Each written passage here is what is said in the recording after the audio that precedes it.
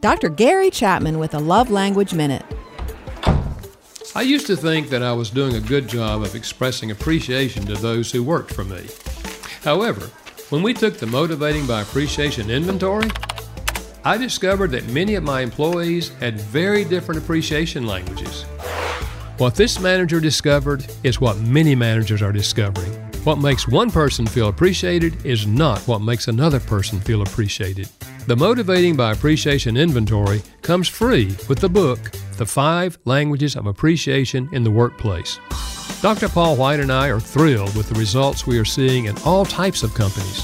From hair salons to construction companies, people are learning how to effectively express appreciation and thus create a more positive workplace. That's The 5 Languages of Appreciation in the Workplace by Dr. Gary Chapman. For more, go to appreciationatwork.com.